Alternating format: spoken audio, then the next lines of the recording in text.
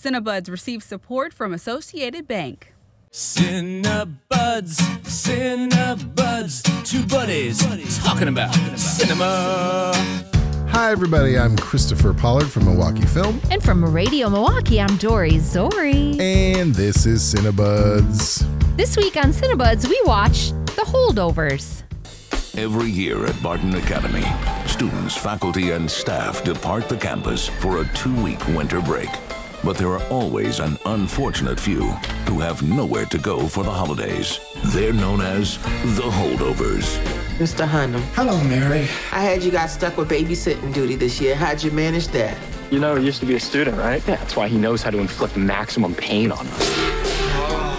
Yeah, the Holdovers. I loved it.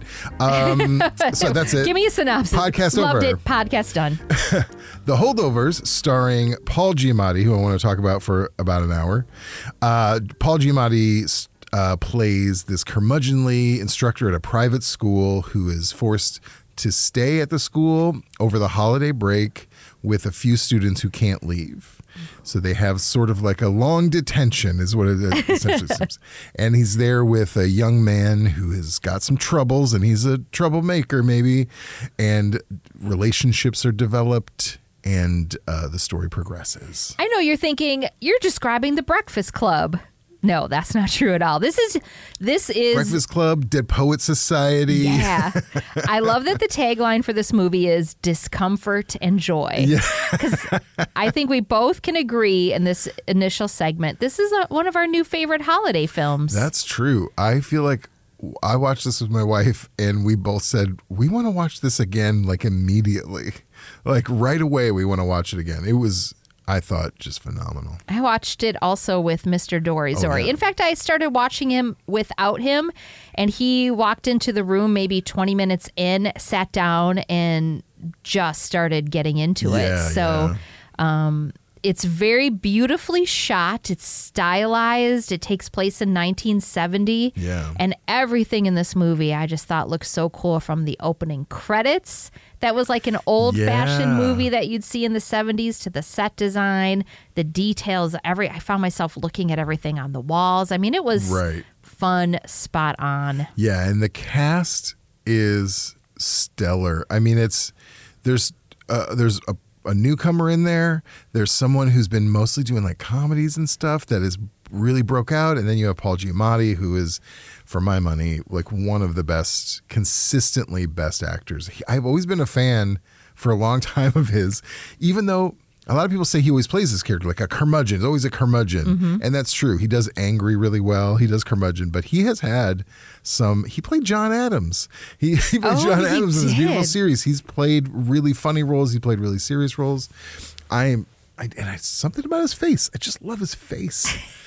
Yeah, so I'm a big fan of all the people involved, and there were some great performances. And yeah, very 70s movie with all the things that were happening kind of bleed into the story. And it genuinely did have a good Christmas theme to it. Family togetherness. So yes, stick around, and we are going to be right back. Hey, Wisconsin foodies. This is Tariq Moody of Radio Milwaukee.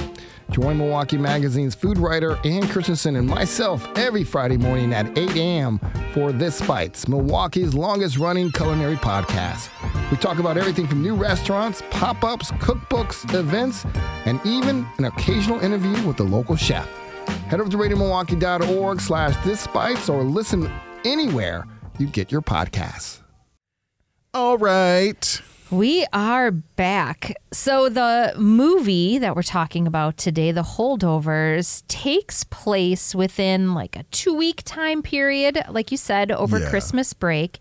And I really love watching this transformation and how these relationships develop and how these characters have long-term lasting effects on each other's lives in just 2 weeks' time. I thought that was really beautiful. Yeah. Because you not only have Paul Giamatti, the instructor, and then you have a young man who, I forgot his name. Dominic Sessa plays Angus Tully, who I've never seen before. He looks like he was plucked out of 1970. That is true. Real tall, lanky fella with great hair. Yeah, kind of coming.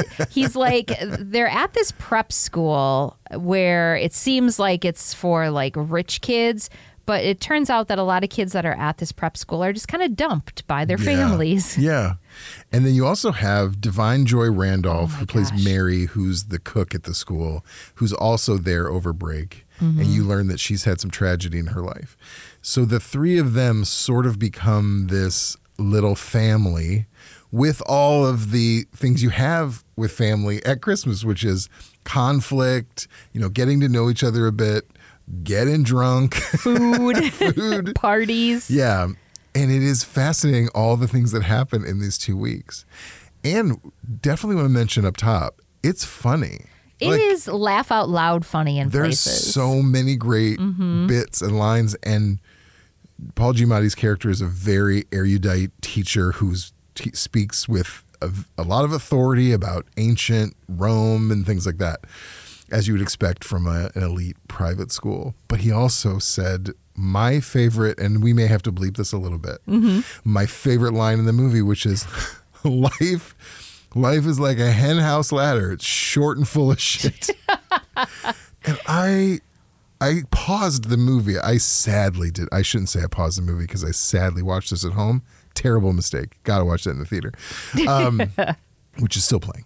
But I paused it and I just need to absorb that and memorize that because I'm going to use it the rest of my life. His character starts out where he is like the teacher that really is not liked by the students, by the faculty, by his peers, and just kind of watch the transformation. Like, I kept thinking about teachers when I was watching this movie that came across that way when I was in school. Oh, yeah. And you just put them in a box of old and curmudgeoned, and right. all they care about is this history and they don't relate it to what you're doing now at all. But when you go through the movie and you kind of unpack and learn his backstory, you understand where he's coming from a little bit more, but then also with these real connections he has through this 2 weeks, like you see him turning into a person maybe that was there the whole time that he really could have meant to be if he didn't have A, B, C, and D happen to him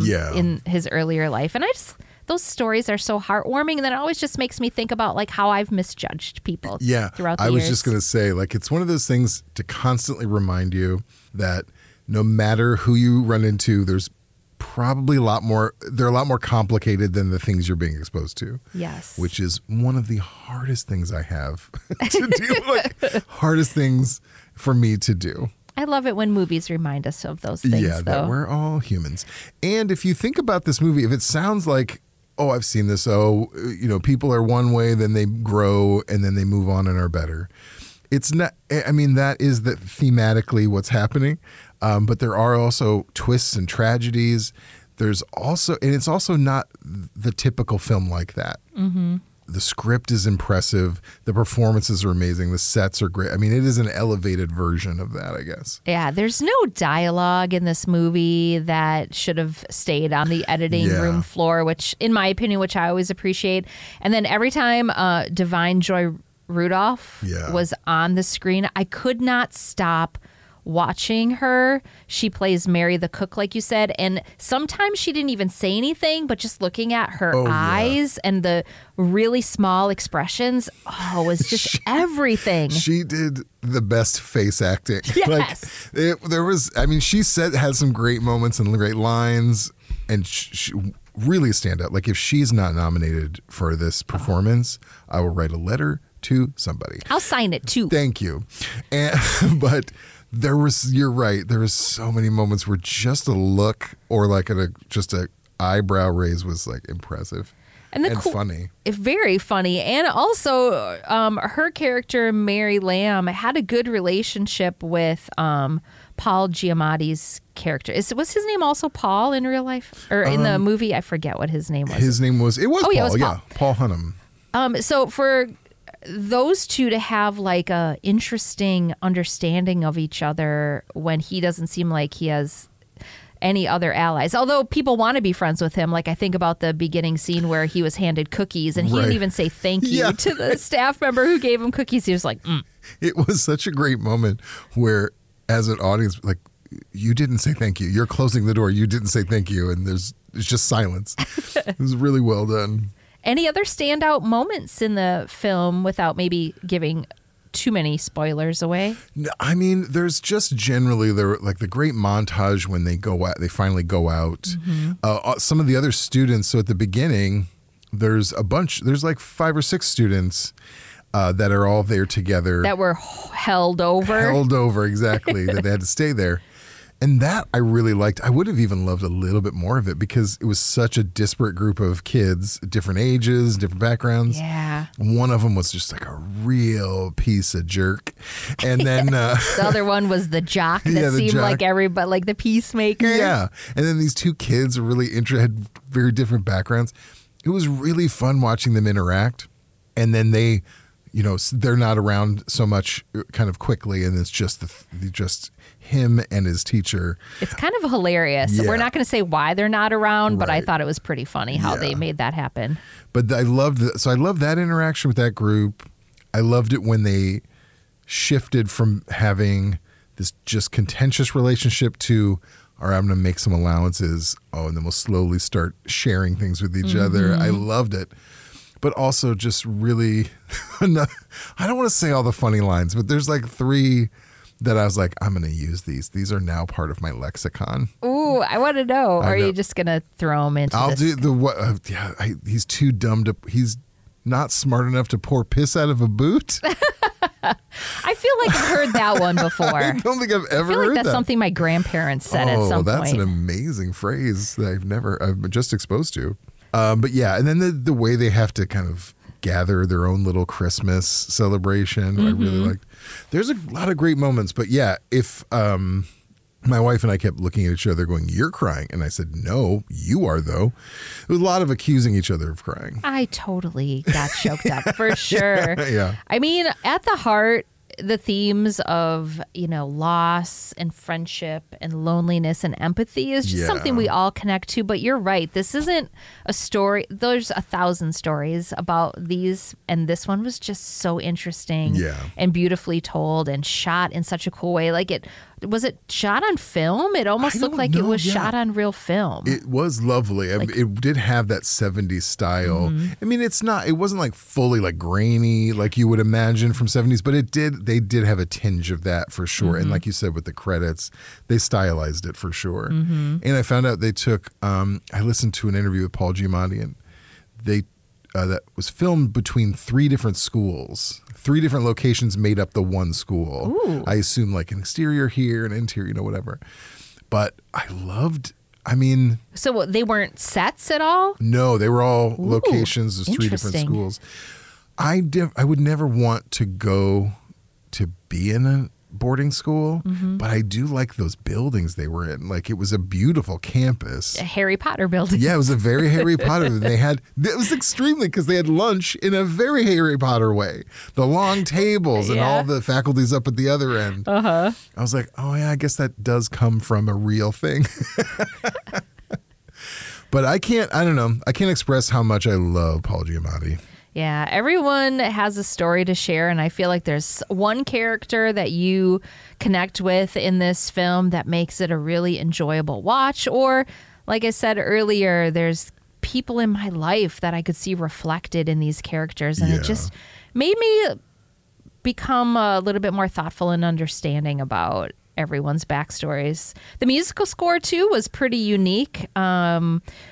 Mr. Zori and I were looking it up afterwards. So they had some songs, like some proper songs in there from the time period, which I think were really, really cool. But what the musical director did is, leading into those songs, he would pull elements of like the Cat Stevens song or whatever they played. Yeah. He would pull elements out of that, and it would be just very sparse in the beginning scene leading up to the full song. So it was Yes. more of like a score leading into the song, which I thought was really interesting and kind of an elegant way to put I'm so glad music in there. Yeah, I'm so glad you brought that up, because we were Shazamming to try to find out what these Damien Jurado song. Oh yeah, was it Cat Stevens even in there? Yeah, no, Cat Stevens was in there. There's a Damien Jurado one at the beginning that I thought was beautiful. I had never heard it before, and we were definitely checking into that. But yeah, I did notice like a little bit of the melody from the Cat Stevens song was being played musically. That was great. Yeah, they did a lot of great stuff with this movie. This may be, like, without fully looking, this has got to be in my top 2 of the year. Oh, my goodness. It's definitely toward the top. Yeah, this one made me feel really good. This is one that I would purchase to watch every single year. And there's not a lot of movies, like we said, you can say that about nowadays, where you'd spend, $10.99 to own it digitally. Yeah. But it's still in the theaters. If you have a chance to go see it there with people that you love, I think this will be a great way to spend some holiday time. Yeah, it's still playing, and I think they even extended the play because it's doing pretty well. Mm-hmm. I know a bunch of people have mentioned they've seen it, so I think it's doing really well, which it deserves to. When are Oscar buzzes and nominations going to come out? I think around February or late January, early February, because then I think the show is usually in March. Does this have a shot in any way? Oh, yeah. I think I wouldn't be, especially with, they do like 10 films now. Mm-hmm. This has got to be in there. I think Paul Giamatti and I think Divine Joy Rudolph, if she's not, I mean, they've got to be making a hard push because she had such a great standout supporting role.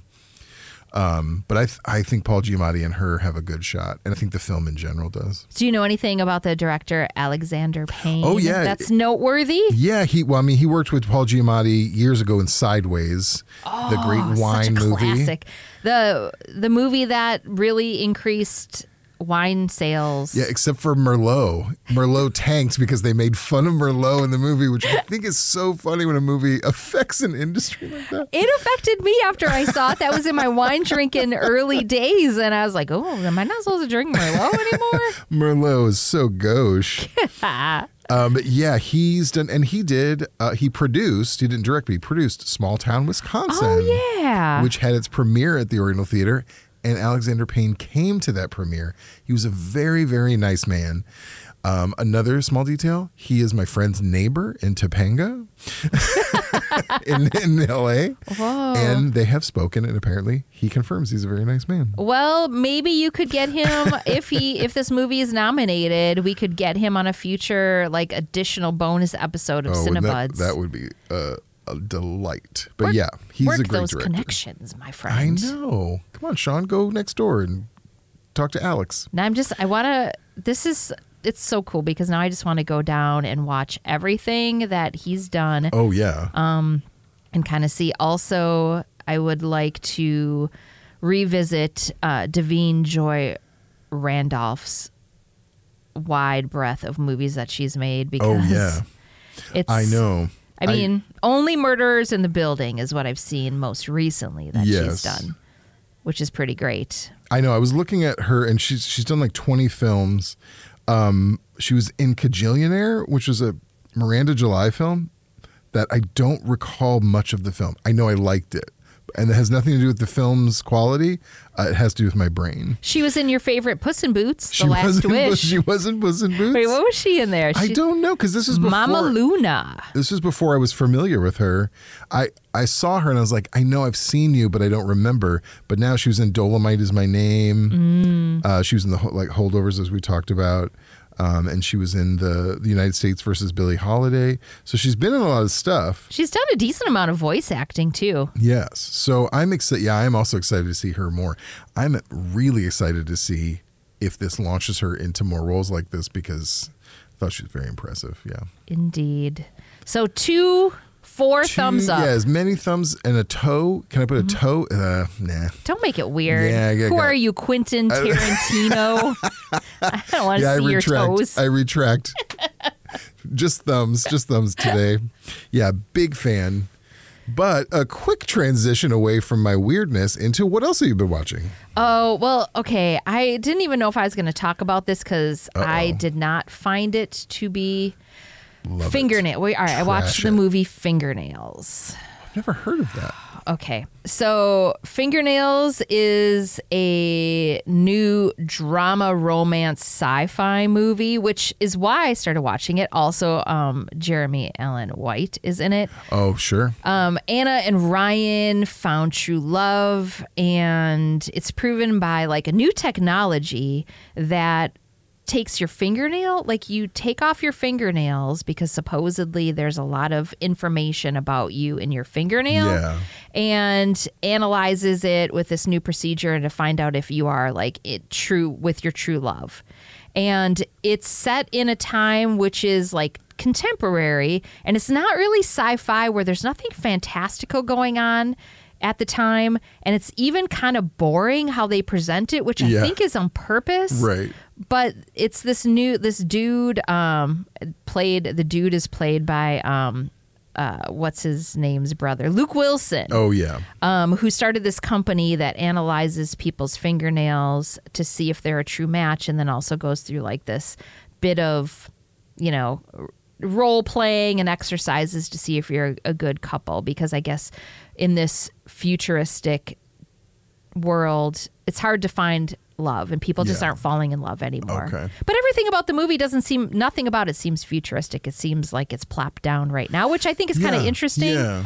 And it's a choice. It's not like the government is demanding people take these tests. They're doing it by choice, but it's an interesting conceit. It's an interesting conceit for a film. You weren't feeling it? I mean, I liked most of it, and halfway through I got that it was maybe a farce, and so I was kind of laughing at it. Yeah. But then it just kind of, at the end, ended in a way where it made me feel like it was a waste of my time.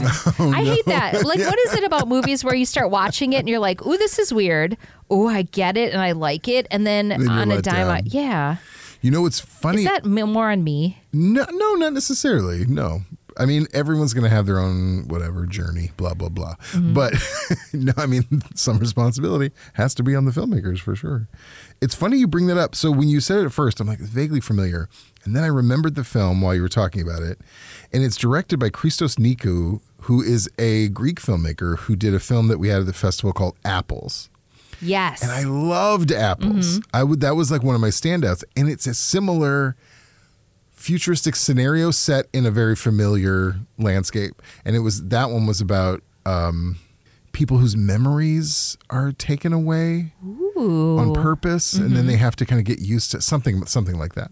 But it seems very similar, and where they take a conceit that's very futuristic but put it in this world, etc. But this is his English language debut.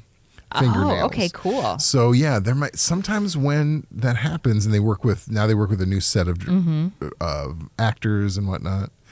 It's like a bumpy transition. But I think if you go into it, like, I just think it's a cool concept, and I think maybe in a way it was boring because I think the message that I was getting was, you know, we're all so disconnected. The more that technology comes out, I feel like we're just so disconnected from each other. Yeah. Like thinking about, you know, my younger nieces and nephews, like before they're dating now is like or a lot of young people that you don't even meet in real life, and you're dating, and and it's a lot through technology. So I feel like this is maybe like a little bit of a talk about what direction like interpersonal relationships are going in. So it was kind of boring in a way on purpose. See, his other film was like a little slower too. It's definitely and it slow. also had humor in it. So I'm interested to see it. I'm going to see Apples, you see Fingernails, and we can reconvene. And I do love Jesse Buckley and Jeremy Allen and Riz Ahmed. The acting was pretty great. Okay. We'll check it out. Okay, cool. And then we'll regroup. That sounds good. But if anyone out there has seen Fingernails, I would love to know what you think. So yeah, we should. We'll post on Instagram and we can chat about it. What you been watching, buddy? Well, I am late to the game. So a couple years ago, I finally read Jane Eyre, which is a book. For some reason, I thought, I'm not going to get into it. I loved it, and which is not shocking. Everybody loves that story who reads it. But now I'm like, I have never seen any of the adaptations. So I started with the most recent one I think it's the most recent one that came out in 2011. And it had Mia Wasikowska and Michael Fassbender and Jamie Bell. It was great. Ooh. Really good, pretty faithful adaptation, and it was really interesting to see it played out. I love reading a book, and then especially one that has multiple adaptations to watch to see what different things they do. But yeah, I loved it. It was really good. I mean, now I got to go back and watch all the other ones. Was it pretty true to the book? Did they take any kind of creative None that I liberties? could see. None that, I mean, I think they may have shortened or lengthened bits, and they did a great thing with the timeline where you start at a section that doesn't happen till like the last half of the book. Ooh. But and then they do sort of a flashback till the timelines meet up, which was really clever. I thought that actually worked really well. And, all the actors were faithful to it. The only thing I would say is that in the book, and even in the movie, they talk about, like, Michael Fassbender, I might not be a handsome man. I'm like, but you are a handsome man. Like, you're not the description in the book. You're playing it exactly right, but your face is wrong. And also, Mia Wasikowski's not supposed to be beautiful, but she is. Yeah. I will say, and this is not Samantha Morton is an actress I love, and I do think she's beautiful, but her face is unconventionally so, and that made a little bit more sense. It wasn't just she wasn't supposed to be an unappealing, but she was supposed to be more plain. Gotcha. I think it's easier to make Samantha Morton plain than it is Mia Wasikowski. I was just looking to see how many other Jane Eyre. Yeah, there's a lot. Because what else then is next on your list for Jane Eyre movies? I know. All right, I so feel that like was the one from 2011. Yes. There's a mini series featuring Ruth Wilson and Toby Stevens. That was on 2006. Yes. Ooh, William Hurt and Charlotte Gainsborough. I remember seeing that one in 1996. Franco Zeffirelli, who did like Romeo and Juliet. He's always that would be a good one to watch. And then when are you going to go old school and watch the Orson Welles, Joan Fontaine 1943 version? Like that is my jam too. There's dozens as far as I can see, at least a couple dozen. So there's really good ones. I think what's the one that people always talk about? Is it the 97? No, I don't recall. But this is just the beginning of my Jane Eyre deep dive into film. Oh my gosh, there's been one movie released every single decade, it looks like, starting in 1910. Yeah, at least. What? Yeah. George C. Scott, that makes a bit more sense. Like you're handsome in your own way, right, but you're more like powerful and a little bit angry. That makes more sense to me than handsome, beautiful Michael Fassbender. You got some time off for the holidays, Kate Polly. I want you to watch all the Jane Eyre movies made for the big screen and TV in their chronological order. How many of those will you get through before the missus is like, stop? Enough. I think this is her jam, so I could get through a few of them before she's like, I'd like to watch reality television again, please. And then rank them in order for me, please. Yeah, I will. This is alongside of my Sherlock Holmes movies deep dive and a Christmas Carol deep dive. I have not completed any of these deep dives, but I have started. We'll talk about that. What can we do to get you to complete something? Yeah, fund me financially for a year. Well, thanks for listening to this week's episode of Cinebuds. We would like to thank our wonderful producer, Kim Shine. And thank you to Newski for our lovely theme song. Yes, and of course, we couldn't and wouldn't do this without our wonderful members here at Radio Milwaukee and at Milwaukee Film. It's really because of you guys that we get to do fun stuff like this, and we never take it for granted. So thank you all members for your support, and for those of you who support us just by subscribing to Cinebuds. Yeah. Bye.